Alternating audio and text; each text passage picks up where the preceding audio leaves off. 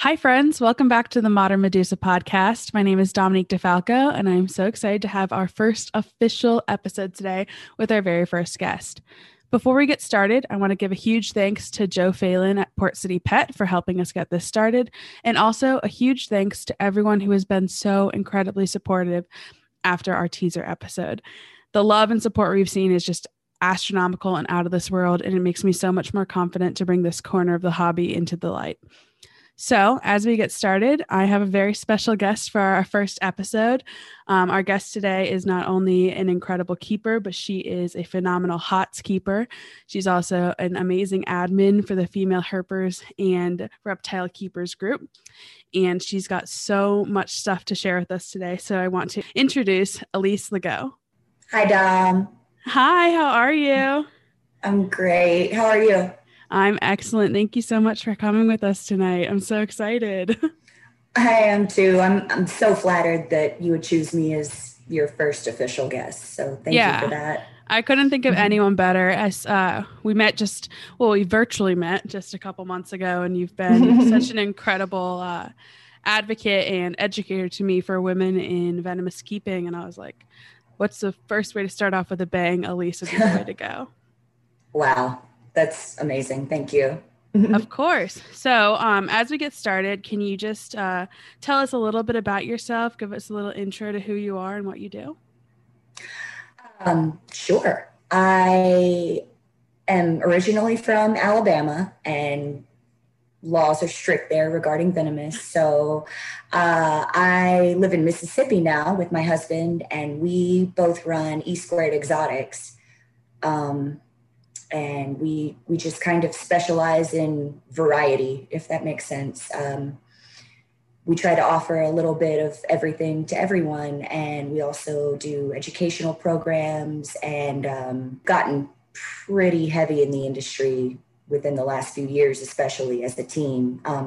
My husband's been in the industry for a long, long time, but and I've kept, as a hobby for a long time, but I'm within the last 5 or 6 years is when I've become more, professional and sort of dedicated my life to doing what I'm doing. Yeah, that's awesome. So I know that you mentioned that you and your husband are E Squared Exotics. So I know that this is your full-time career now. Is that correct? Yeah. We both got to kind of retire from our day jobs back at the end of, 2014. He was a delivery driver. I was a bartender, and we both just kind of decided, let's give it our all, and haven't looked back since. That's so incredible. I know that's a dream for a lot of people. So, oh yeah, I would love to chat more about that. But before we get into what you and your husband do, can you tell me a little bit about your journey keeping reptiles? So when did you get into it? What was your first love reptile wise, and how that kind of evolved to where you are today? Yeah, absolutely. It's not a typical story. I didn't grow up with reptiles, but I always had an appreciation for them. And the reptile house at any zoo I ever went to was just the highlight of everything for me. And growing up in the Bible Belt, like I did, reptiles, especially snakes, are just demonized, basically. Mm-hmm. They are Satan. And I never really thought that was accurate or fair. And I'm just, I always wanted to be kind of a spokesperson for them and dispel old wives' tales and myths, and because they're so prevalent, especially in the South.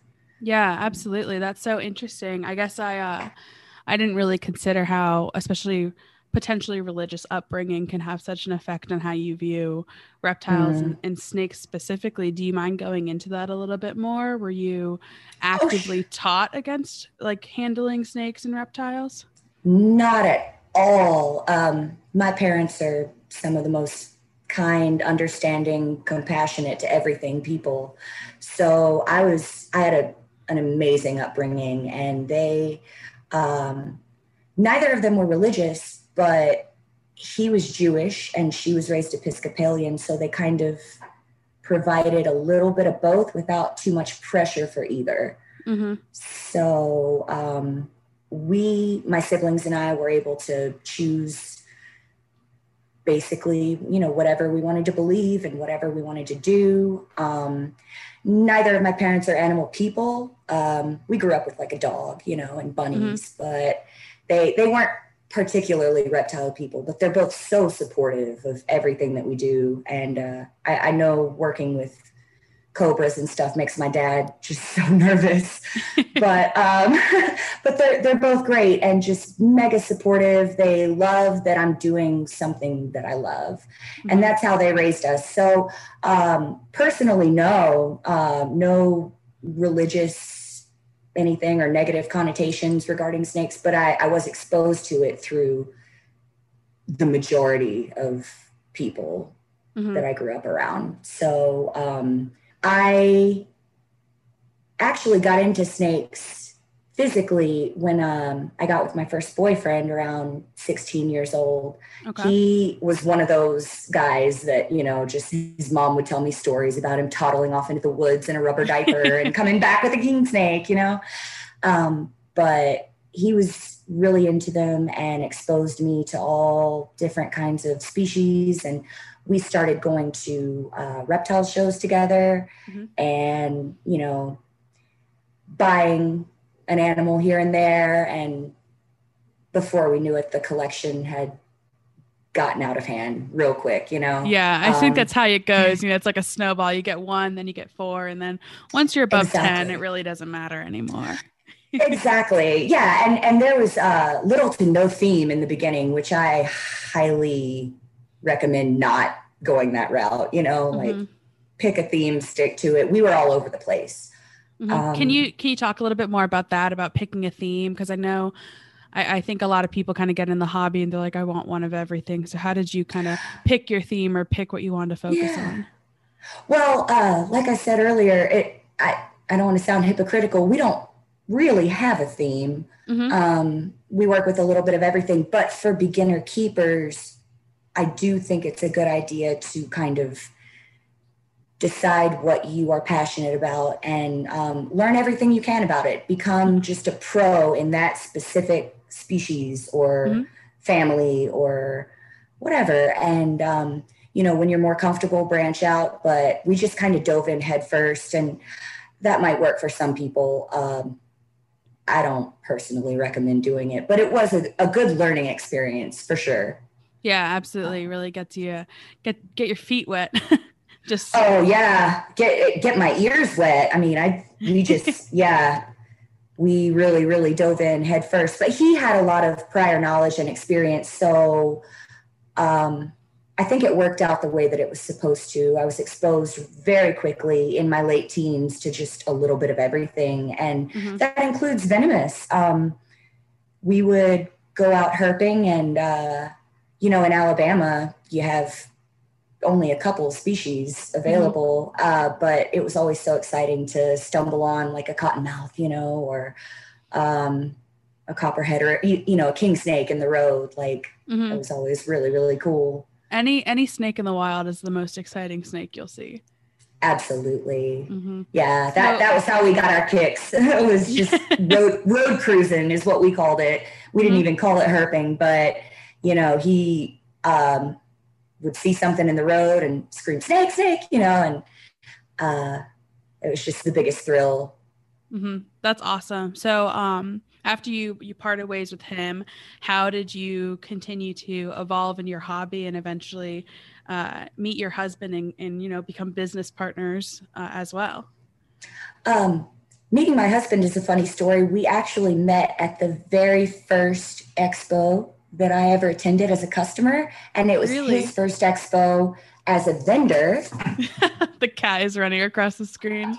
This is Jim. I'm so sorry. He's gonna cameo several times. He does this whenever it's expected. Whenever anyone's on the computer, he wants to be up in it. He's 17, senile. He's the star of the show, as he should be. Absolutely. He should be. So you said that you were a customer at an expo and your husband was vending? Yeah, I mentioned earlier my first boyfriend and I would go to these expos in Birmingham, the Dixie Reptile Show. And my husband was at the first expo that we attended as a vendor, his first time vending. So it was weird and cute. We didn't actually get together for a long, long time after that. I was with someone, he was with someone, we lived in other states. There were actually a few relationships for both of us before we actually ended up together, but we did meet in the early 2000s at the first show that I ever attended. That's so cute. That's like the Romeo and Juliet of the snake world. I love it. Yeah. It's a little fucking fairy tale, It's great. I love it. So at that time, what was he primarily working with, or still a little bit of everything? When I met him, he was actually like a chameleon king of Mississippi. He worked with veileds, and he was the best at breeding veileds. He dabbled in a little bit of everything. His dad's an entomologist, a published entomologist. He was actually chairman of the biology department at Ole Miss until a few years back when he retired. But so he grew up around, bugs, animals in general. And when I met him, he did a little bit of everything, but definitely best at veiled chameleons around. Yeah, that's awesome. So you said that you kind of got started with your first boyfriend and you were just doing a bit of everything. So besides the road cruising, as you called it, how did you get into HOTS specifically? And what was your transition like from more traditional animals into the venomous realm? Yeah. Well, I always had an affinity for HOTS, I always thought they were just beautiful and misunderstood. And at a young age, even, I recognized that they serve a purpose, they have a place.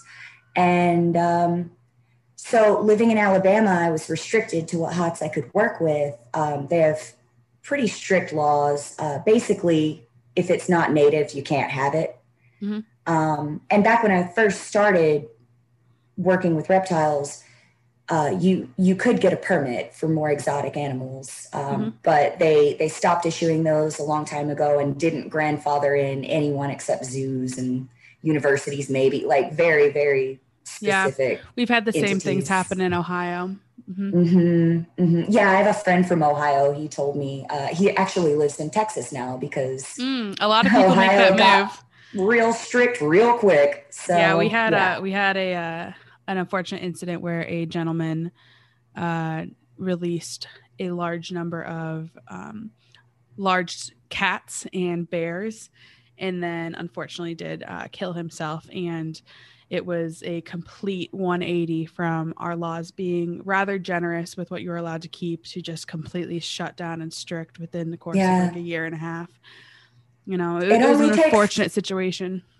Yeah. It only takes one instance like that to just, change the entire hobby. Legislation gets changed after mega events go down like that, and it affects everyone. Yeah, so. Absolutely. Especially people who do this as a livelihood. Yes, especially. So as you're saying that you've always had an affinity for HOTS, what you first started working with, and how did you kind of grow to develop the collection you have now? Well, back when I was in Alabama, I had, I would go herping and, catch a cottonmouth or a copperhead, and I wouldn't keep it long term. And oftentimes when we would go around either road cruising or we'd go to various local lakes and just walk around the perimeter, and you'd always find something, seasonally, of course. But we started by just walking around, finding stuff, road cruising, taking pictures, and we tried to be little scientists. We would, document length and weight. We would take pictures and just kind of mess around with it, observe its demeanor. And that's how we familiarized ourselves with, HOTS in general, or how I did. So, going out in small groups and having spotters available in case things went awry until we got more comfortable, at least. That was definitely a thing. And I recommend it for anyone that wants to start out. Don't go it alone. But, things various species, different things move, act different, their temperament's different. So we just started out familiarizing ourselves with everything like that, just the basics, bare bones. Mm-hmm. And from there, I would, keep a timber or a cottonmouth that I found, or I had one of my uncles called me one time and said, "You're lucky I love you. I have a rattlesnake in a 5-gallon bucket. You better come get it." So, but it was all kind of catch and release after some observation. And that was my intro to HOTS. It was kind of organic. Mm-hmm. And not separate at all from my intro to reptiles in general. They kind of happened at the same time. Mm-hmm. And so did you eventually transition to a more formal mentorship program, or were you more primarily self-taught? I would say more primarily self-taught, but then again, the guy that got me into this and my husband later on were so experienced already that they were kind of my mentors. And then mm-hmm.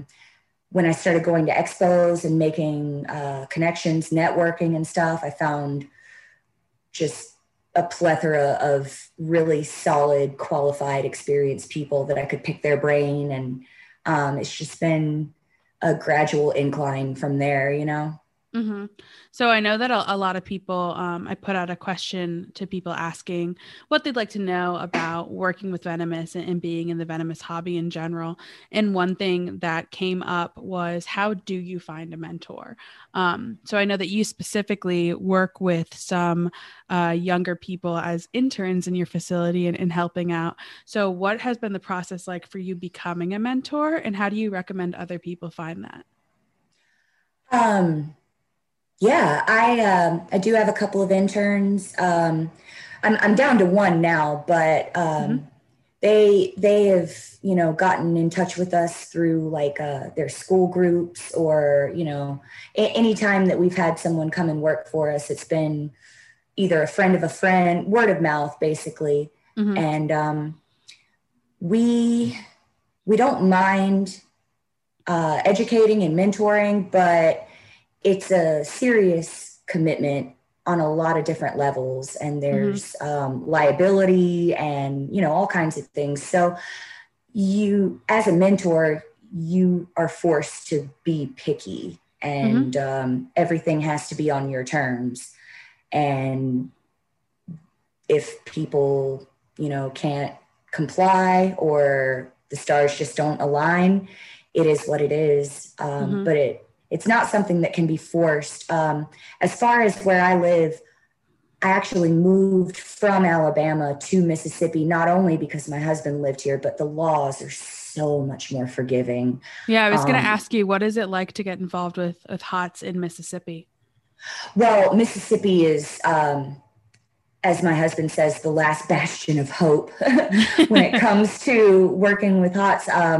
There are a handful of states that have very, very lenient to no laws, basically. Mississippi is one of the more lax, I would say, and I don't mean that in a bad way.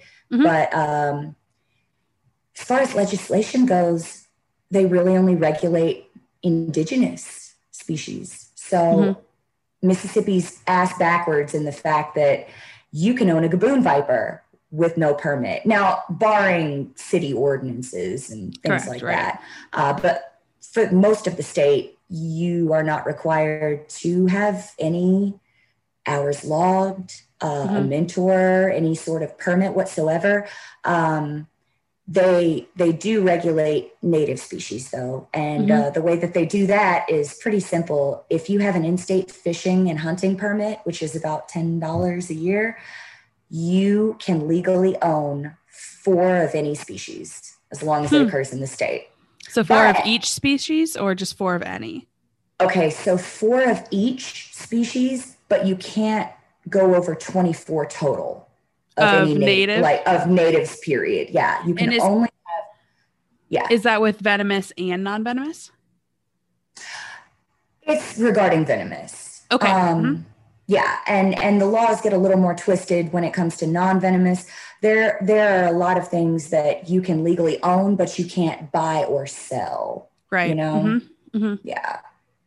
So with laws being rather lax in your area, what is your protocol when it comes to selling venomous species or breeding? Like, how do you work to ensure that anyone who is buying or working with your animals is qualified to do so? We mostly sell venomous out of state at expos in, say, Texas or Louisiana, where there are permits required and the laws are a little different. So basically, I have printed out a liability waiver that everyone has to sign. And if we are selling in a state where permits are required, I need to see your permit. There are certain states that kind of have a grace period where I could legally sell you a snake and then you have 30 days to get said permit and said hours. Once you sign that release, that's on you. But just to be a responsible keeper and breeder and vendor, I'm definitely going to want to talk to you for a hot minute and make sure that you're qualified. I don't necessarily require experience. It's a case-by-case basis. You can get a good read on people. Everyone needs to start somewhere as well. So Right. So yeah, if I talk to you and you have an outlet for hours logged or a mentorship or whatever, you know, and you seem like not a dumbass. Harder and harder to come by nowadays. Girl. Absolutely. But yeah, it's a judgment call ultimately. And yeah, it's just kind of walking the tightrope between wanting to educate the public and get people on board to support these species that are so underrated and unloved. And, you know, making sure that you don't put somebody on the news. Yeah, absolutely. Indirectly, and jeopardize, you know, jeopardize our hobby. And jeopardize the hobby. Exactly. You know, the hobby that we've all worked so hard to, you know, make a stable thing and a way of life and a career and just, you know, a community. Yeah, exactly. So going back to us kind of mentioning that everyone has to start somewhere. So when we asked people for questions for you, a question came up of where do you start as far as first species when you wanted to get into venomous? Would you go with something native? Would you be more interested in potentially a rear-fanged venomous animal? What is your general protocol for a new venomous keeper in that regard? I would say it depends on your region. I recommend natives because simply put, if worse comes to worse, you have access to antivenom. Ideally, you know, hospitals are going to carry the antivenom for native species over something more exotic, king cobra, for instance, you know. So it does depend on where you live in. I started with, you know, copperheads, cottonmouths, and I like to recommend them to beginners, mainly because of the toxicity level, you know. Copperheads are notoriously weak, but still don't want to get bit, but yes. Still no joke. Yeah, I know, right? But like, yeah, exactly. So rear-fanged, I don't even know. I barely even count them as a beginner venomous because they don't act like the majority of truly potent species, you know? So if you want hardcore experience, honestly, my recommendation is to start out with a really, really pissy colubrid, a Vietnamese blue beauty or, you know, something like that. And then you can, you know, learn to judge their movements, dodge bites. And if you get bit, it's no big deal because it's a rat snake. Right. But, and then from there, you know, you can move on to something like a copperhead or a cottonmouth, which are very defensive. So you're going to get that behavior of, I want to kill you. But, yeah, so that, I guess that would be my recommendation for beginners. But everyone has their preferences. I've seen polls on Facebook about like, what do you think is the best beginner snake? And or beginner venomous snake. And it's all across the board. You know, a lot of people recommend Gaboon Vipers, and because they're so slow. The only thing do fast. Yeah. The only thing they do fast is strike. Guys. So, no, not my recommendation, but I see it all the time, you know. Not to mention the length of the fangs and the probability of not being a dry bite. It's just, I think that's a silly recommendation for a beginner, but everybody has their own opinion. So I'm not knocking anybody, but I would start small and just go with like a really, really aggressive colubrid, and then something that's venom is not as potent as your next step up. Yeah, absolutely. I think that's really great advice, especially with the pissy rat snake. That's not something I would have thought of, but it makes sense. You got to do something to make yourself comfortable, you know, with that attitude. I get tagged by my green trees more than I would like to admit. So I don't think I'm nearly ready for venomous. You know, come to think of it, a green tree wouldn't be a bad intro to that, because they can be a little pissy, and those depends on the ones you're working with.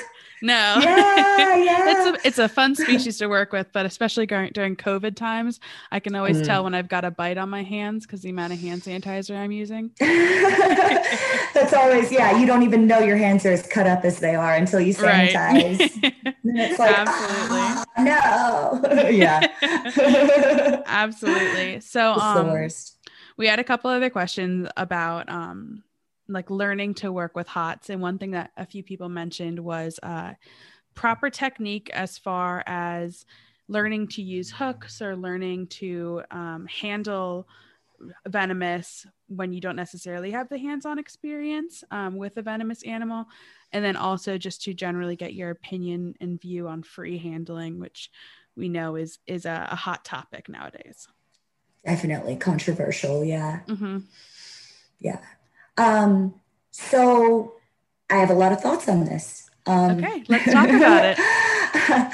So getting into HOTS in general, you have your priorities. You have to be responsible. You have to be accountable. You have to be methodical, present, and focused.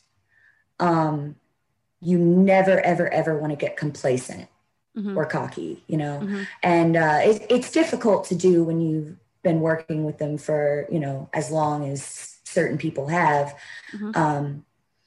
But it's just so responsible to always be present, and being sober helps a lot, you know? Do you have like rules set in place for how you interact with your animals and what your requirements are for your state of mind and such? Oh, absolutely. Obviously, I'm drinking a beer during this podcast, as you can see, but I've already dealt with all my cobras and vipers and whatnot today. So we do have strict like sobriety policies, you know. You definitely want to go into it with a clear head and just be as competent as possible. Never, ever, ever not pay attention. And as far as handling goes, I have gotten more comfortable over time, like it does, you know. When I first started out, I never would have dreamed about putting hands on the back end of a cobra or a big diamondback or something, but each individual situation might call for specific behavior or protocols. And that's something that you have to feel out over time, whether it's personal experience or watching videos and taking diligent mental notes on what people are doing versus what they're not doing. I can't stress how being present and paying attention will pay off, you know? Mm-hmm. And this is going back a little bit to before we actually started recording. If you don't mind speaking to, you said that you currently have a cobra that is dealing with an abscess. I'd love to learn more about how you work with animals that might need treatment that don't allow you the hands-on as much as like if I have a ball python that's sick, yes. I can open their mouth and stuff. How do you work with those situations? I have watched much more experienced keepers than myself do the thing and,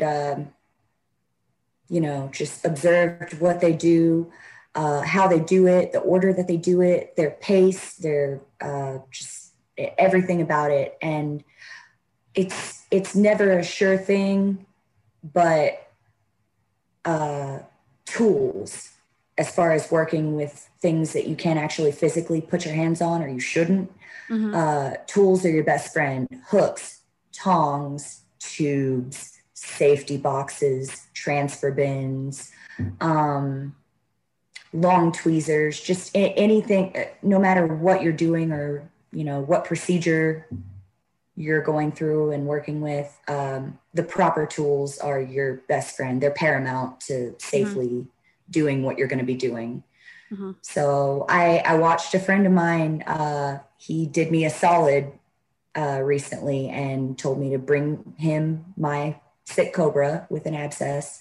And he and his wife drained it and doctored it. And I watched everything that they did, knowing that I would probably have to do it again. It's just all about learning constantly, Mm-hmm. So this is kind of like a good segue into another question we had is, you obviously, first of all, I have to apologize to all the sirens. I live across the street from a hospital. So if you feel like you're getting pulled over, if anyone's listening in the car, you're not. It's just my house. So funny. So funny.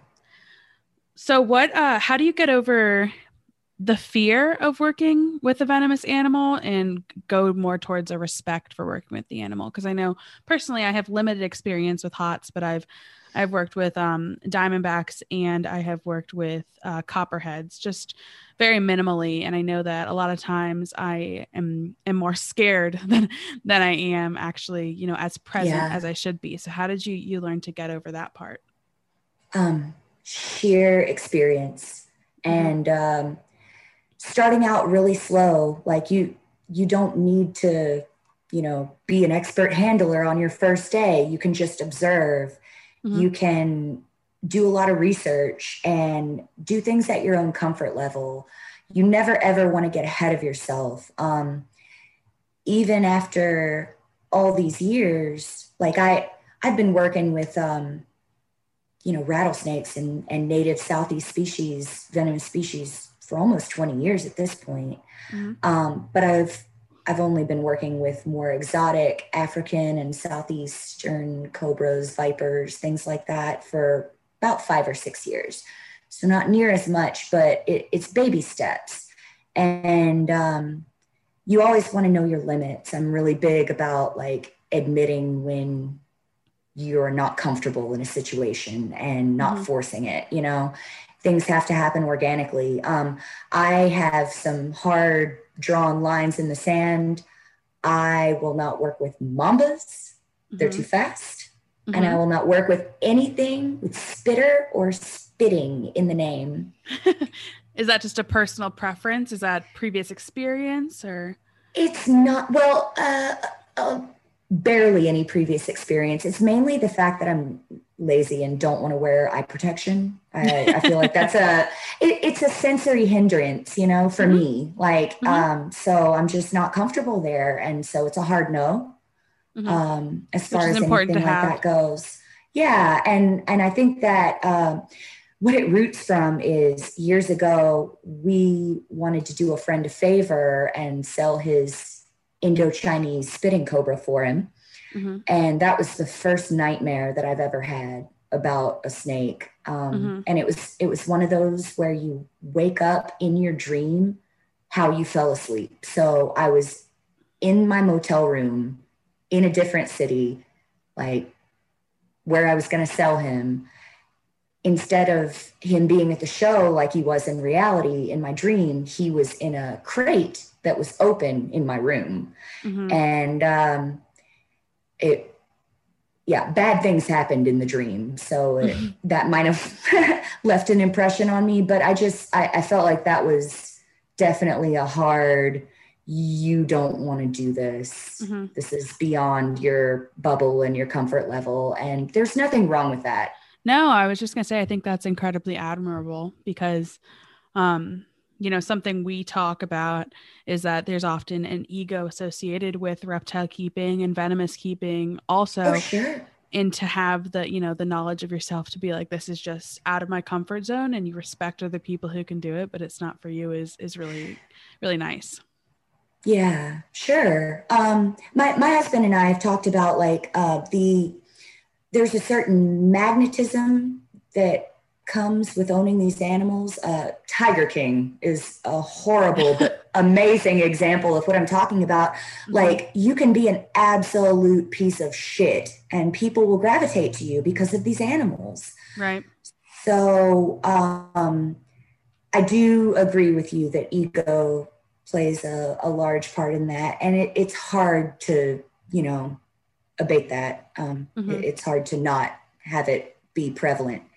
But especially, just the kind of people that seem to be drawn to this industry, we're not all upstanding, conservationist style, like, let's preserve these species type people. Mm-hmm. Well, that's not really how the hobby was started, so. Absolutely no. And people like praise all these old school keepers for, founding this industry. And most of them were just horrible. Most of them were criminals. Name names, but yeah.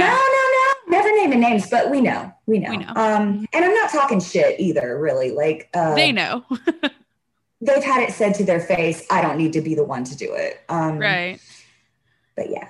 And with thinking about egos and not necessarily working with the best people, how has your experience been as a woman in venomous? Because I know that's it's becoming more prevalent, and we're seeing a lot more people, especially in our women's group. There are a decent amount of female keepers who have HOTS, but I feel like when you talk about people with HOTS, there's not a lot of women that come to mind. And how has your experience been in that regard? Not bad, not good. I feel like the fact that I've been in it for years now, I'm just starting to maybe be taken seriously. Mm-hmm. I don't really think I was ever not taken seriously, mm-hmm. but I haven't really noticed any difference between being a female working with HOTS specifically and being a female working with reptiles in general. It's kind mm-hmm. of the same general attitude. Okay. I do think it's funny when, say I'm at a venomous show and, somebody asks, well, who cupped up all these rattlesnakes? And I'm like, that'd be me. And they're just, their mind's blown, but why not? I'm the only one here. Like, I'm the one behind my table. Who else would have done it? I don't know. But I get that in general, working with not HOTS, mm-hmm. at just any old run of the mill show. In the beginning, it bothered me. It's taken a while to not, because it does get to you, to put forth so much effort and not be acknowledged or appreciated. So that, and that's what you're talking about with ego. So I'm human. It's been a bit of a battle, sometimes more than others, but nowadays I try and find the humor in it. Mm-hmm. For instance, it was so funny to me last summer. I was at a show in Kansas City, Missouri, and a guy walked up and I had a male employee with me, and it was just me and him. And the guy walks up, customer, and says, I greeted him, of course, I was like, hey, how you doing? Can I answer any questions for you? Because he seemed like he was waiting. And he said, oh, I'm going to wait on him. And I said, oh, you mean the guy that works for me? And yeah, But and it's also satisfying to like, have people wait in line to talk to male employees of mine and then just get sent straight back to me because yeah. I've So I haven't been on that side of the vendor table, but I've brought some guy friends to shows where they're greeted and asked a question, and I'm like, nah, hey, I'm the one with all the snakes. Yeah, Mm-hmm. exactly. And I think that's that's a common occurrence. It was a conversation I was having with someone earlier today. It was it's frustrating, but you're right. There is some humor in it where you just kind of have to shake your head and be like, well, they'll learn. They'll figure it out, Yeah. It just makes you look cool too. Right. But, I think it takes a while, at least personally for me, it took a while to find that place, where I was okay with it instead of being defensive and feeling like I had something to prove, because that's kind of, I don't want to generalize, but it seems to be a common theme in our group and, with females in the industry in general, that they aren't taken quite as seriously sometimes. And I'm just glad that we are, in the throes of dispelling all of that and proving that we are just as worthy. Yeah, absolutely. And I think people are seeing that a lot. We're working really hard to change the stereotypes and the stigmas about it. So yeah. Now more than ever. Yeah, absolutely. So we had a specific question. I'm not going to mention the gentleman who asked, because I just don't know if he wants to remain anonymous or not. But he has a daughter who is really into herps and is very young. And he wanted to know what you think are like some good things to be teaching her, and if he should be teaching her that she needs to work twice as hard, or she should just be working as hard as the men that she's being compared to, if that makes sense. Well, I'm not a fan of the double standard and, the idea that we should be working twice as hard just to make the same impression. So absolutely, like, you do you. And if you're passionate and dedicated, eventually you will, be successful, I guess, in whatever you set your mind to. And that goes for, whether you want to work with hots or, leopard geckos or whatever. Just, I'm all about being the best that you can be. And I feel like it's sort of counterproductive and self-destructive to compare yourself to other people. You're always going to end up feeling bad. You're always going to end up feeling incompetent and inadequate. And that's just not fair to yourself. You're setting yourself up for disappointment. So you need to be the one to call the shots and set the standard. And as long as you're meeting your personal requirements, you're winning, Yeah. Especially for little girls, like they just have so much to compete against. And this shouldn't be one of those things. You should do it because you love it and because you're good at it and because it makes you feel good. And when it starts being toxic and a competition, like those are reasons to question why you're doing it in the first place. Yeah, absolutely. I think that's like incredibly well said. Thank you. So going into competition a little bit, so this is changing gears a bit. I've had a conversation with friends before where a lot of people who are into reptiles have either been brought into the hobby by a partner or have brought their partner into the hobby. So having gotten together with your husband and both of you having been active in the hobby, did you find any competition there between like what you were keeping and how you were keeping it? Because I always joke that if I'm on Tinder or something and a guy has a ball python, I'm like, oh shit, I can't. It's like, oh man, I think there'll be a little tension there. Oh man, yeah, because you wear the pants. Well, I do. No, that's a good question. Actually really like this question because so many people, I don't even know where to start, but I'll start here. So many people just assume that, my husband is the big bad man and works with all the lethal stuff. And I do like the cute little beardies and dragons and stuff. It's not quite the opposite, but it's, my husband is the geckophile. He likes the cute little flighty, not handleable geckos, all the little micro species and stuff. Mornings, days, like flying geckos, on into bigger stuff like Smith's green eyes and tokays and Halmahera giants. He likes his geckos. I mean, he likes everything. We all do, but we all have an affinity towards one thing, though. Right. And I think it might surprise people, and it does surprise people when they learn that he likes the cute shit. And it's more me that is trying to kind of advocate working with more exotic, like hots, trying to diversify the collection when it comes to different vipers and cobras and rattlers. Like that's where I really get my kicks, is working with that. That's where I'm satisfied. So meanwhile, you get me in front of a flighty little gecko, I don't know what I'm doing. Like I look like an idiot. I've got a catch cup. I'm just chasing it all around the room. It's ridiculous. So I'm way more in control with like a hook or some tongs in my hand, and with species that are more predictable, at least to me, But yeah, we do balance each other out really well, though. In answer to your question, like I can see how a lot of couples might struggle to work together, and don't get me wrong, not every day is amazing, there are disputes and ruffled feathers sometimes, but overall I feel like our strengths and our weaknesses balance each other out very well.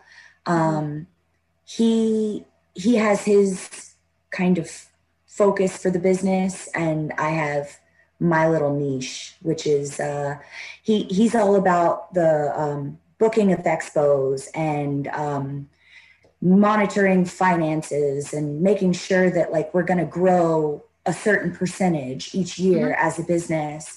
And then I'm all about the record keeping, hatch dates, feeding, shedding, genetics and lineage. Like that's kind of where I shine.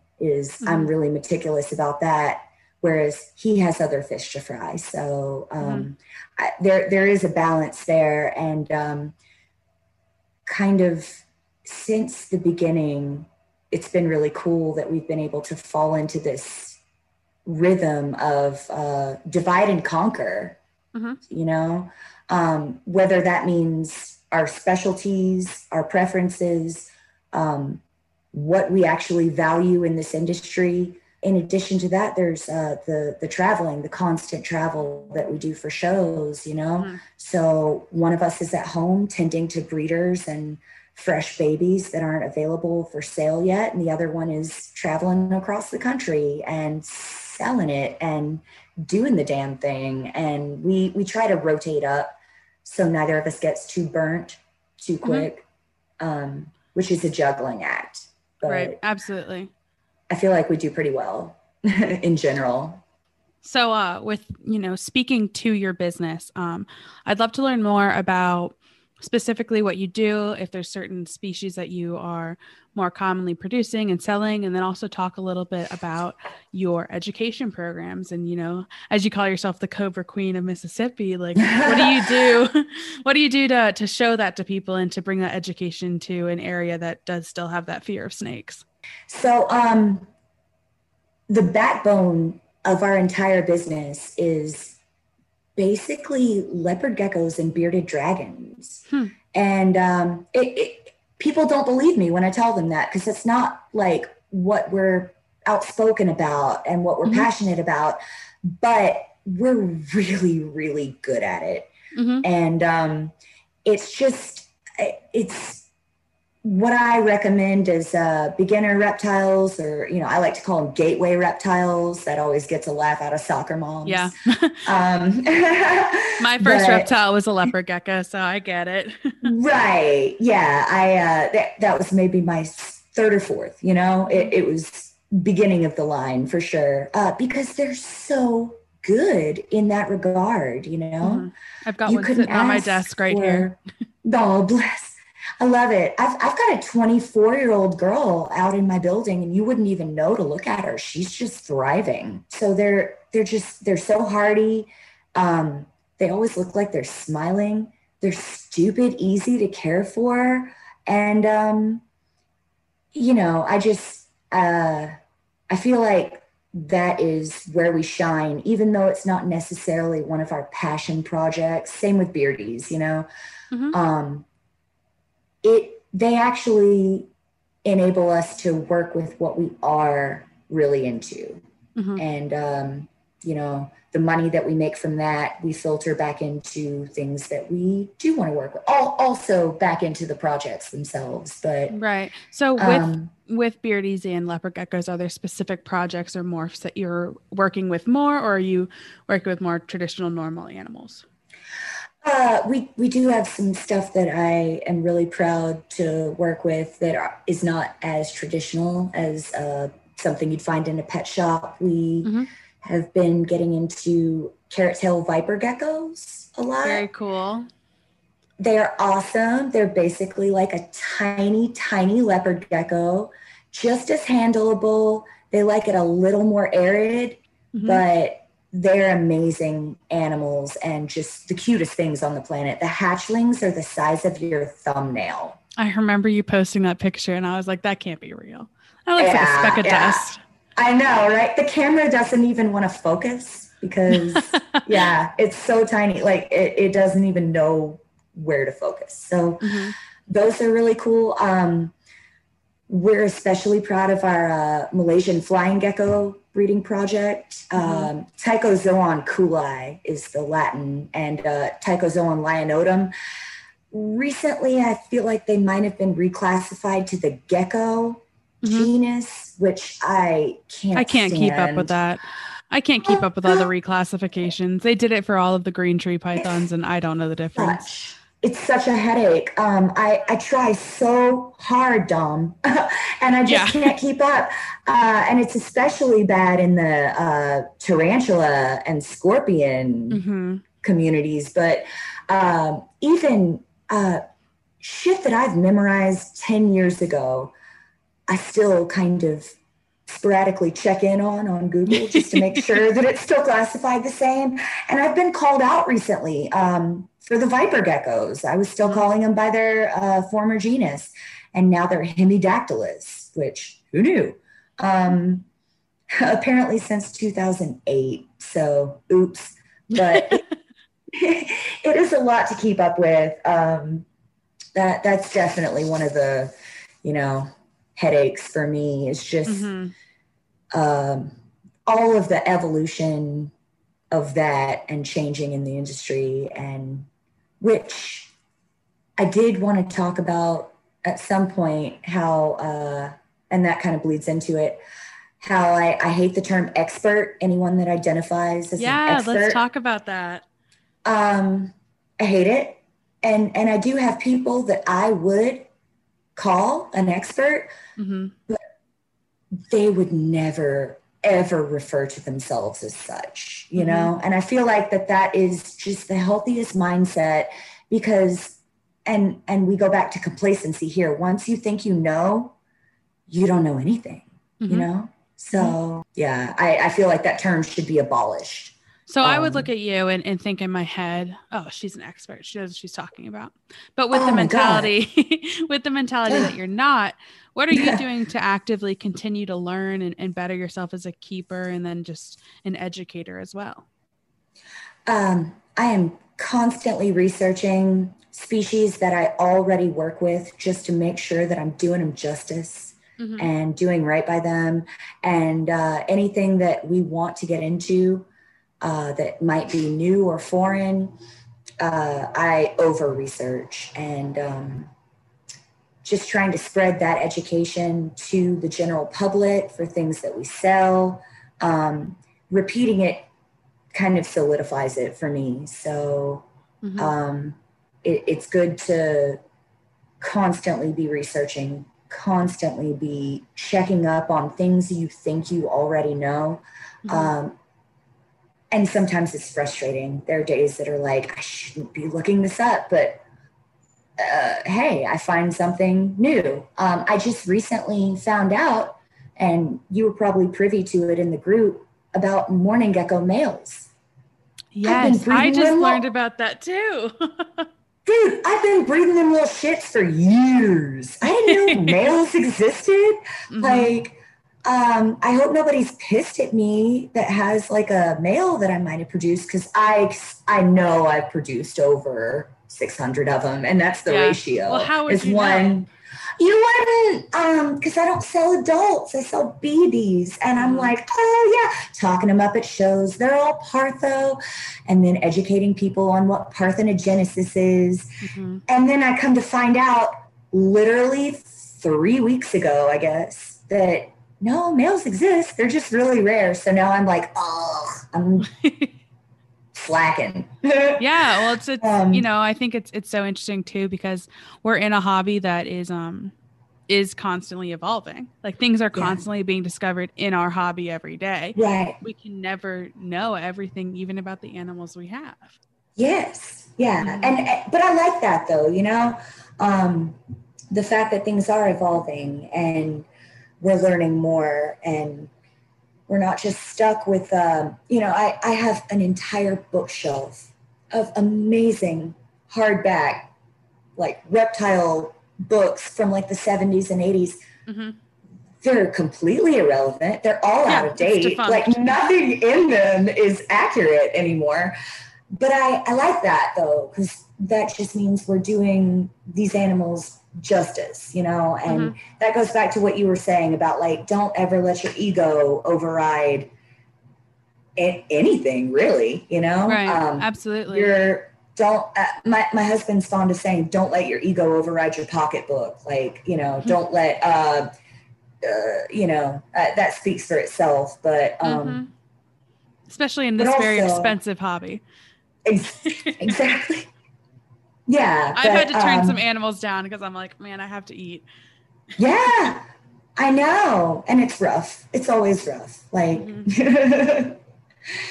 I have really bad willpower and discipline. So yeah, I get it.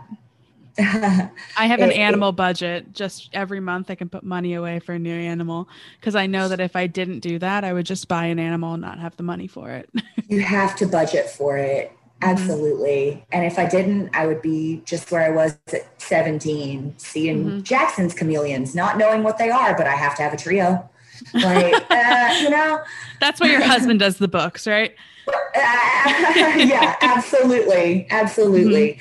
And that goes back to strengths and weaknesses. I am damn good at caring for these animals and providing all the knowledge, and he is damn good at money. So we're just going to let that ride, as long as we can, as far as it gets us. And we personally have done really, really well so far. I think that has a lot to do with just consistency in the industry, being a constant face at shows and a name in the like kingsnake.com, classified sites, things like that. Just people constantly seeing our names and our faces. It makes someone more comfortable buying an animal from someone that you see at every show versus someone you have no idea who they are. Yeah, it's just on Craigslist or in a random Facebook group. Yeah. So speaking with your constantly learning about the animals you're doing, how does that reflect in your husbandry? Because I know that oftentimes people who are larger scale breeders or have more projects they're working with do have a tendency to use simpler husbandry, which doesn't make it bad. It's just simpler. But how do you, most specifically, how are you working to advance the husbandry and keeping of your breeder animals that are going to be with you longer term? Yeah, I like that question a lot because I am actually making efforts to do so. Mm-hmm. Being breeders, we do keep a lot of animals in racks, Mm-hmm. but only things that would thrive in them, you know? Right. And And we, it's a viable way of keeping, it's an accepted way of keeping, sure, not against it or anything. I have my for rack certain system set up. species, Right, exactly. absolutely. Yeah, for appropriate species, racks are just fine. Um, they're convenient, they're affordable, they're, just all the wins, Mm-hmm. but you don't get to see the animals. So you do have to check in on them a little more often just to make Mm-hmm. sure that they're doing okay. And that is the Yeah. thing that comes with racks, unless you have like vision racks. Right. Um, which even so, I would crack those bitches once a day just to make Mm-hmm. sure. But They always yeah, poop in the water bowl and then you can't see it. I kind of like when they poop in the water bowl Oh, because it's it's definitely convenient. I feel like it's the most considerate thing they could possibly do. So I'm with it. I always Mm-hmm. thank them profusely after I curse their name because I have to change it. But yeah, so we do have kind of an equal amount of rack systems and more homemade kind of vision style cages Mm-hmm. for our bigger animals that we do want to keep constant eyes on, boa Mm-hmm. constrictors, Burmese pythons. We've gotten on the bioactive train, Mm-hmm. which That's a seems to popular train be, right now. it's a huge popular train. And we are facilitating it because after noticing how much better it looks, first off, it Mm-hmm. looks so much better. Oh my Yeah. God. Mm-hmm. Not only does it look better, it's more functional, it's less upkeep and maintenance. It seems to mimic the natural habitat. So I've got nothing against it. And then my husband, who is the like financial powerhouse here, is like, well, let's make our own dirt. Let's sell moss. Let's sell resurrection fern branches, Mm-hmm. So we are capitalizing on this bio movement and it's benefiting us and our animals. We Mm-hmm. personally use everything that we sell. And we also sell to a lot of dry goods vendors at these expos. Mm-hmm. They are selling our moss and our branches and um, not necessarily our dirt because anybody can make dirt, but Well, I'm gonna have to send you a message about some moss because we're gonna have to talk. hey girl, I got you. My moss hookup. Yeah. Yeah. So, have you noticed that there are particular species that are doing better or that you wouldn't necessarily use bioactive with? Because I know, for example, you work with beardies and leopard geckos a lot. And there's kind of the old wives' tale of they can never be on loose soil or they can never be on anything but paper towels. So, how do you notice that those kind of animals are working with potentially bioactive setups?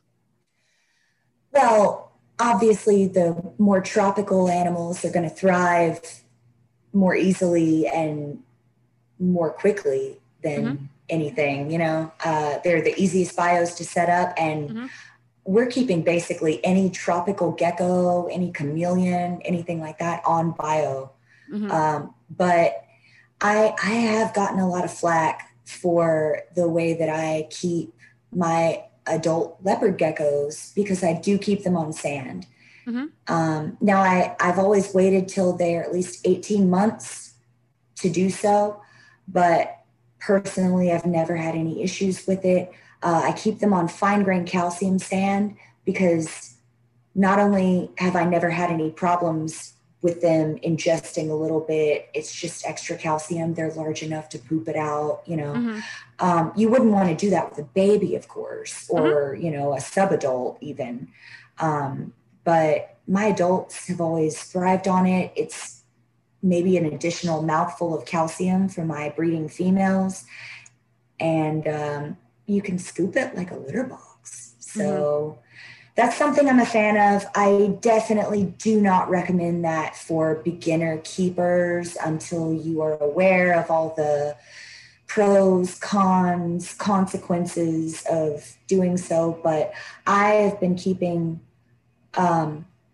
adult leopards on calcium sand for almost 20 years without one death from impaction. Mm-hmm. And so what are you, how do you feed your animals then that are on a loose soil like that? Are you tongue feeding them bugs, or do you have a dish for them, or do you let the bugs just run around the enclosure and then they hunt them? I like to encourage natural behavior in my species, so I do allow them to hunt. Now, when I dump the bugs in, first of all, I don't have time to tongue feed. Yeah. Sorry. Like, no, I mean, I figured as much, but just was curious. No, absolutely. We ran the count on our breeders, and we are working with like almost 100 leopard geckos alone. Wow. So, yeah, that's too much. I don't have time to tongue feed each individual one. And I do group keep my females of appropriate size. Males are always kept separate unless they're breeding.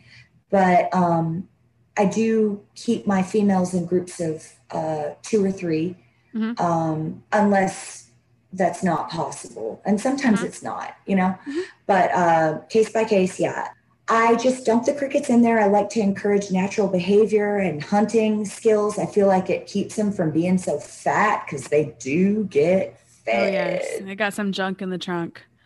Girl. And that's what you want, So it's great. But like, not only do I not have time to tongue feed, but I really like to see them do their thing. And 9 out of 10 times, if I'm dumping crickets in there, I'll absolutely sit and watch for just a second to make sure that nobody nabs a tail instead of a bug or whatever. But like I said, personally, I've had 0 incidences feeding and keeping adult leopards on sand for almost 20 years. And I know that's mega controversial, and I'd probably get a lot of hate. I'm probably going to get a lot of hate for that. But that's just my personal opinion. I'm not advocating it. But as a breeder, this has been the way that I've been successful. And I can honestly say my husband and I have produced thousands of baby Leos at this point with no mortality to the adult female breeders, the mamas, Yeah, that's incredible. That's while controversial, it is a way of keeping that is accepted and commonly seen. And like we've been talking about is evolution and how keeping occurs, and you have to continue learning. Right. And I'm sure if something came out that showed you a horrific side effect of what you're doing, you would be the responsible keeper and change. Oh my God. That's what we have to do, right? We have to, but it doesn't even need to come to that. You get attacked anytime that you publicize any sort of well-meaned advice. Somebody will straight up ask for advice, and unless it caters to like just what they want to hear, basically, you're a villain and you're a horrible person and you're a murderer. You see that all the time. And that's why in our group specifically, we have that rule about no husbandry policing, because there's no one way to keep these animals. We're never going to be able to accurately replicate the natural environment to the T that they came from. So keeping them the best way we know how that has been successful is the most important thing. Right. And responsibly sharing that with people. I got chewed out in the group from someone for saying that you can keep adults on sand, and her argument was beginners don't need to ever do that ever. And while I understand that, like, I was just offering my personal opinion, my experience. And I never once recommended that they do what I'm doing. I just wanted to throw another option out there.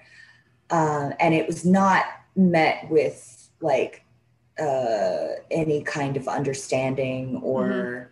Well, luckily that's an uncommon reaction in the group, luckily. The group is amazing.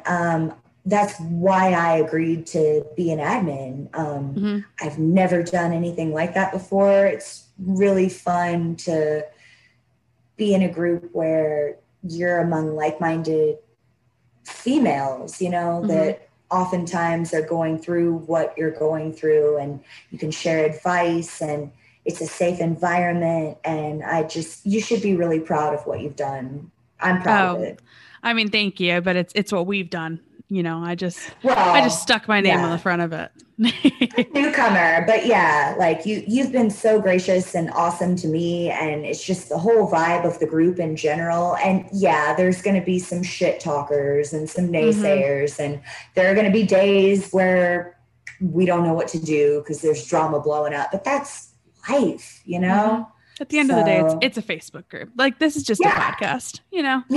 Who cares? No one really knows us. Right. Yeah. So I think this is, a good time to transition into talking about who are the women that you look up to in the hobby, and who have been the people that you've that have helped grow you as not only a keeper but a woman in the hobby. I feel like that question should warrant some sort of answer, like someone famous, like a female Steve Irwin, Right.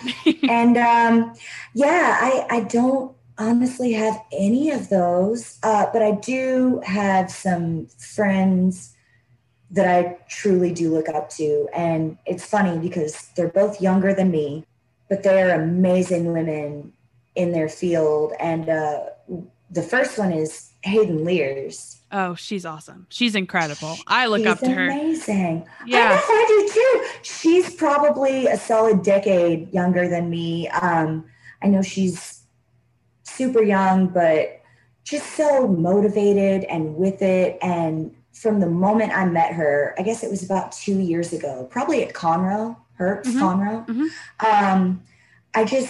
She was doing educational lectures at Hertz with cobras and stuff. Wow. And I was just like, this girl knows her shit. She's amazing. And then I met her, and she happens to be just a gem of a person and just a total sweetheart. So, and she's so cool what she's doing with the falconry now. Yeah. Oh my God. Girl, yeah. So she was super into hots for a while. She was really into monocled cobras, at least that much I know. And she's recently slimmed down her collection to focus on falconry. I know she still has at least one monocled. But yeah, she's gotten more into her red-tailed hawk goose. I know, and, so cute. I got to meet him in Austin. It was amazing. And I have a phobia of birds, as weird as that sounds. Really? I am That's very common. phobic. I'm afraid of earthworms. So oh, honey. Hey, I'm not afraid of birds, okay? Okay. But I get a lot of shit for being afraid of birds when I work with like reptiles and venomous, no doubt, Yeah, so that's how I feel about worms. Yeah, I get it. Funny. Well, I've met people that are phobic about frogs, so to each their own, whatever, I guess. It's very funny. But yeah, Hayden is just the coolest. She's so down to earth. She's got the best head on her shoulders, and she's one of those people that anything she sets her mind to, she's going to be the best at, because why do it if you're going to do it poorly? Right. So I have the utmost respect for that, for sure. And I did want to mention one other lady tonight, Ariana Levine. I'm not familiar with her. I fucked up. It's Ariana Levine. Okay. I'm not familiar with her. She runs Safari Tales in southern Mississippi. I want to say around the Hattiesburg area, but right outside of it. She and her parents run their own private zoo. She has some wild shit like lemurs, camels, zebras, several different species of monkeys. She's just got a spider monkey. He's adorable. Oh, those are so cute. But she also does she's got her own aviary, and she works with retics and berms, and she just her business motto is love the unloved. And when I found that out, I was like, we need to be friends. Yeah, I love that. She's such good people and so knowledgeable, and just a blessing for the whole industry. I feel like. Yeah, she sounds lovely. She's doing some really amazing things. I can't believe she's not part of our group. Yeah, I'm gonna have to look her up because I haven't heard of her before. But that's why we're doing this, to introduce people to some new faces and names that they wouldn't necessarily know. I would recommend Ari. Safari Tales is her business, and Tales stands for Teaching About Animals in Live Shows. Okay, cool. So she does education programs as well? Education programs, birthday parties, private tours.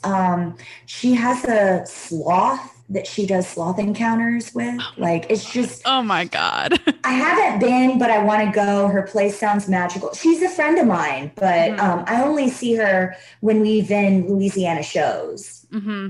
Yeah, I think that's really interesting too about this hobby. Is I would say some of my best friends I've only met once or twice because they're through the reptile hobby. Like the two of us, we talk all the time, but I've never met you. All the time. This is our first face to face. And it's great. I was really excited about like finally putting a face and a voice with a name and being able to interact, not just on Messenger. Like, this is nice, Yeah, it's excellent. And I realized we completely skipped over a topic I wanted to cover, which kind of goes back to what Ariana is doing. But can you talk a little bit more about how you run your education programs and what those entail for you? And then I would also love to know how COVID has affected that and how we can work to support you and your husband and, help get the word out about what you're doing. That's amazing. I really appreciate that. The education programs were just kind of like a filler almost. I don't want to make them sound insignificant because they're of the utmost importance to me. As long as I'm doing this, we may as well educate people, right? Right. So our primary income has been reptile shows and online sales, which thank you for touching on COVID. I wanted to mention that when the shutdown first happened and shows were getting canceled, we had to resort to a complete online business. We had to flip, everything. It's been weird. It's so weird. And to adapt to it, luckily, my husband, Eric, is so good at that already. Like, he knows how to work the Zoom call. He does. Yeah. He should have taught me before now because I'm you've done great. As a complete amateur. But yeah, he's the tech savvy one. So he was doing the kingsnake.com ads. And because he's been in the industry as a reputable vendor for almost 20 years, we were still able to pull through just fine when COVID hit based on online ads. And yeah, the business did need to adapt. We, instead of prepping for shows, we were prepping to deliver to FedEx, which by the way, we live in a tiny, tiny, tiny town. It's called Water Valley, Mississippi. It's in the middle of nowhere. Oxford, where Ole Miss is the closest town to it. So FedEx is not just, let's drive 5 minutes down the road. It's an hour round trip to go to FedEx. Oh, wow. Yeah. So it was definitely a little bit of an adaptation, but it was no 12-hour trip to San Antonio, Right. So, we made it work, and I'd say it worked out very well, just based on the fact that his name was a recognizable one and our name was recognizable on online forums. So we really didn't suffer through the shutdown, which I don't expect that was your typical takeaway from the shutdown. I know a lot of people's businesses went under and a difficult time for a lot of people. But yeah, we just immediately converted our business to strictly online, and which presented its own set of challenges, but it worked out okay. And now shows are back open. So I'm sorry, what was your original question? No, don't apologize at all, because I think this is such an important topic to talk about. And I know some people might not want to hear about COVID right now, but it has had such a profound impact, on how life works and how business works. Yeah. Mm-hmm. Yeah. So I'm thrilled to hear that you have been able to continue to thrive, because I want nothing but the best for you. Thank you, love. So before COVID was happening, talk a little bit about the shows you were doing and how you were educating the public and such. So way back in the day, we would do Repticon shows. We haven't been with Repticon in a long, long time. We had fundamental differences in the way that business should be done and ethics and whatnot. So no offense to any individual that works for Repticon, but we quit doing their shows about 4 years ago and have done bigger and better each year as a result. So we have filtered our efforts into shows that value conservation and education and things like that, more of those values, such as HERPS, which is, the Houston Exotic Reptile and Pet Shows, run by Sean Gray and Lori Gibson. I've heard only great things about them. They're amazing. They actually like hardcore filter their vendors as much as possible, Right. So they run a good, clean show as much as they can for vendors and customers alike. They don't have death dealers. They don't have dog fighters, former convicted dog fighters, Yeah. No need to name names, but once again, we know. We know. Yeah. So, but Sean and Lori are like really diligent about just filtering the trash, and making it a good show for all. They don't offer exclusivity for anything, but they also don't want 75% ball pythons. Like they're definitely going to try to make it more variety than that.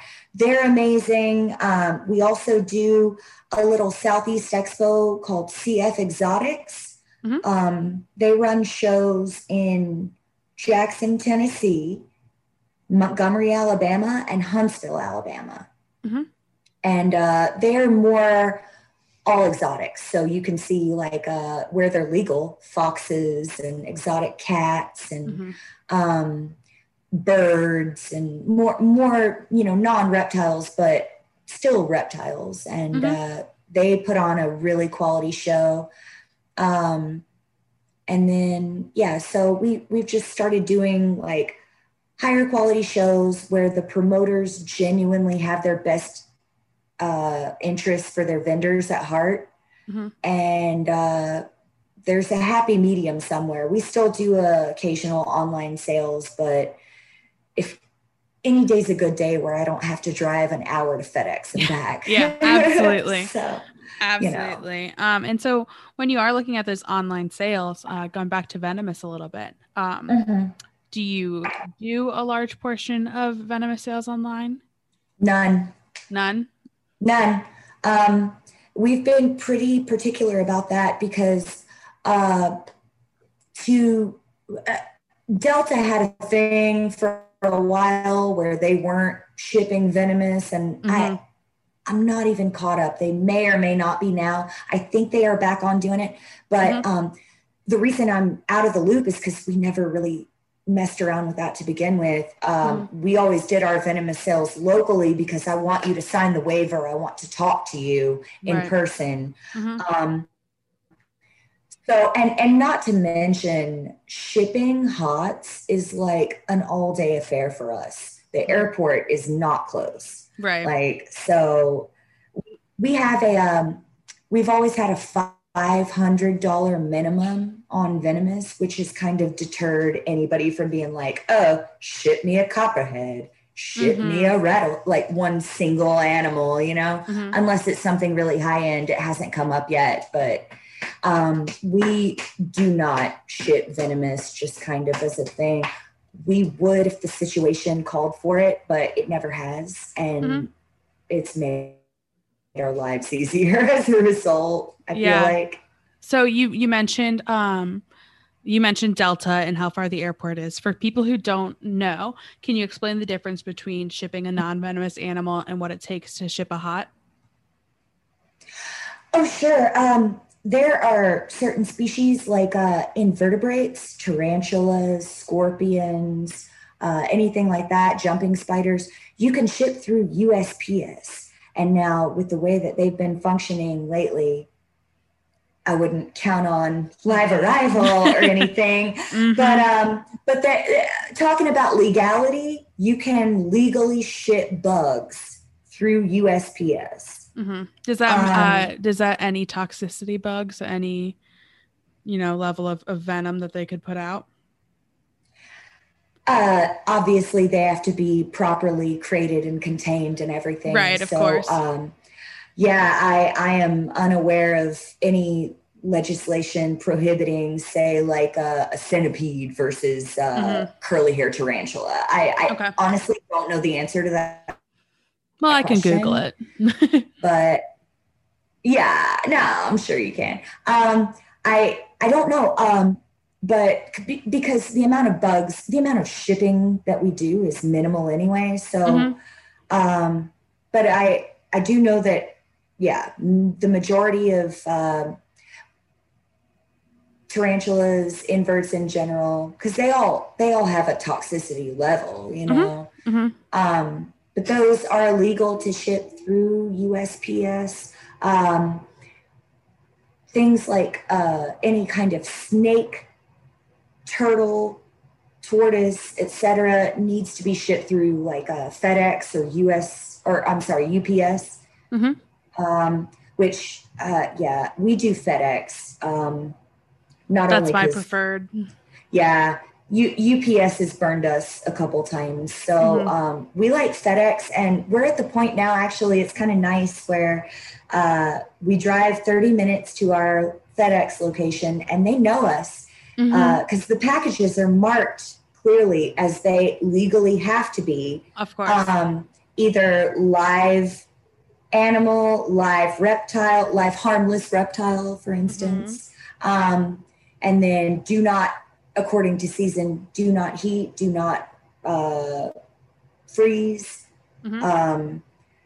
So our local FedEx facility is so sweet. We'll walk in and they're like, "What are you shipping today? What's in this box?" Like, my local precious. FedEx knows me too, but they don't get excited because I always slice the box open at FedEx just to make sure everything's alive, make sure I get the guarantee. So you give them a heart attack straight away. I don't. I don't, but they know who I am now. They're like, "What did you get today?" And I'm like, "It's a gecko." Oh, that's funny. I just have to, because I have to bring them back to work when I pick up from my FedEx. Because so I always pick them up in the morning and then they sit on my desk at my cubicle until I can go home for lunch. But nice. So you ship harmless reptiles through FedEx, but what do you do for the hots? They have to go through the appropriate provided airline. For a while that was Delta. It might be again. Honestly, that's not my forte. I don't ship hots. I receive hots occasionally, but due to COVID, we haven't gotten any shipments. We haven't even tried, that's just not where our focus is right now. But honestly, I'm not so versed in shipping hots. I know how to, theoretically. I've done it a couple times. It's always been through Delta. It's always been a pain. It's always been an entire day for me commuting back and forth and whatnot. So we just, we've said $500 minimum for shipping, and that's been a good deterrent for anybody wanting us to ship. They're like, "We'll just catch you at your next show." Well, it also makes them think. They're like, "Okay, well, do I really want this? Am I going to drive to Tennessee to get it?" Yeah, I'm not trying to talk anybody out of it, but we just have so much more success selling in person at shows, and that way I get to feel the customer out. And we have always reserved the right to deny sale to anyone that we feel is unqualified or incompetent or just rubs you the wrong way, gives you a bad vibe. And that should be your right as a venomous vendor. Or as a vendor in general. Exactly. Yes. Yeah. So we are hitting right about the 1.5 hour mark. So I have a final question for you, and then we're going to wrap this up if that's okay. Absolutely. All right. So I didn't prep you for this one, but I want to ask. If you could only keep one species of venomous and one species of non-venomous, what would you choose? Yikes. I know. Yeah, no, that is a toughie. Okay. I have one species of venomous and one species of non-venomous. Can be snake, lizard, invert, whatever you want. Oh, fucking yikes, girl. I know, right? That's why I kept trying to figure out. I was like, what is it? What's your affinity? And you were like, everything. Yeah, no, that's a brilliant question. So for my venomous, I think I might pick an African species of cobra. Okay. Whether it be banded Egyptian. I do love my banded Egyptians so much. They have so much variety and personality. Some of them are dicks. Some of them are loves. Some of them I have thought about free handling. And then some of them I'm like, oh God, you couldn't pay me to put my hands on that snake. Like they just vary so much. They keep me on my toes. I really like that. But man, what a tough question. Right. This is one of those questions that I'm going to wake up tomorrow and be like, you dumbass, you answered wrong. That's why I was like, I got to catch her off her guard because it makes you think about it a little bit more. Okay, so I was actually thinking about, this might not answer your question, but wish list species. Oh, tonight. Yeah. Mm-hmm.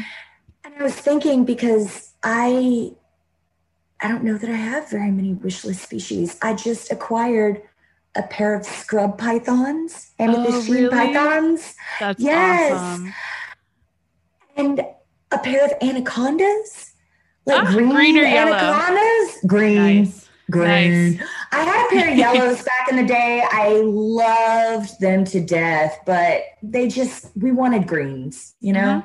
Mm-hmm. So the right offer came up and we sold them. We sold the shit out of them. Mm-hmm. But we finally got a pair of CBB baby greens. Awesome. So yeah,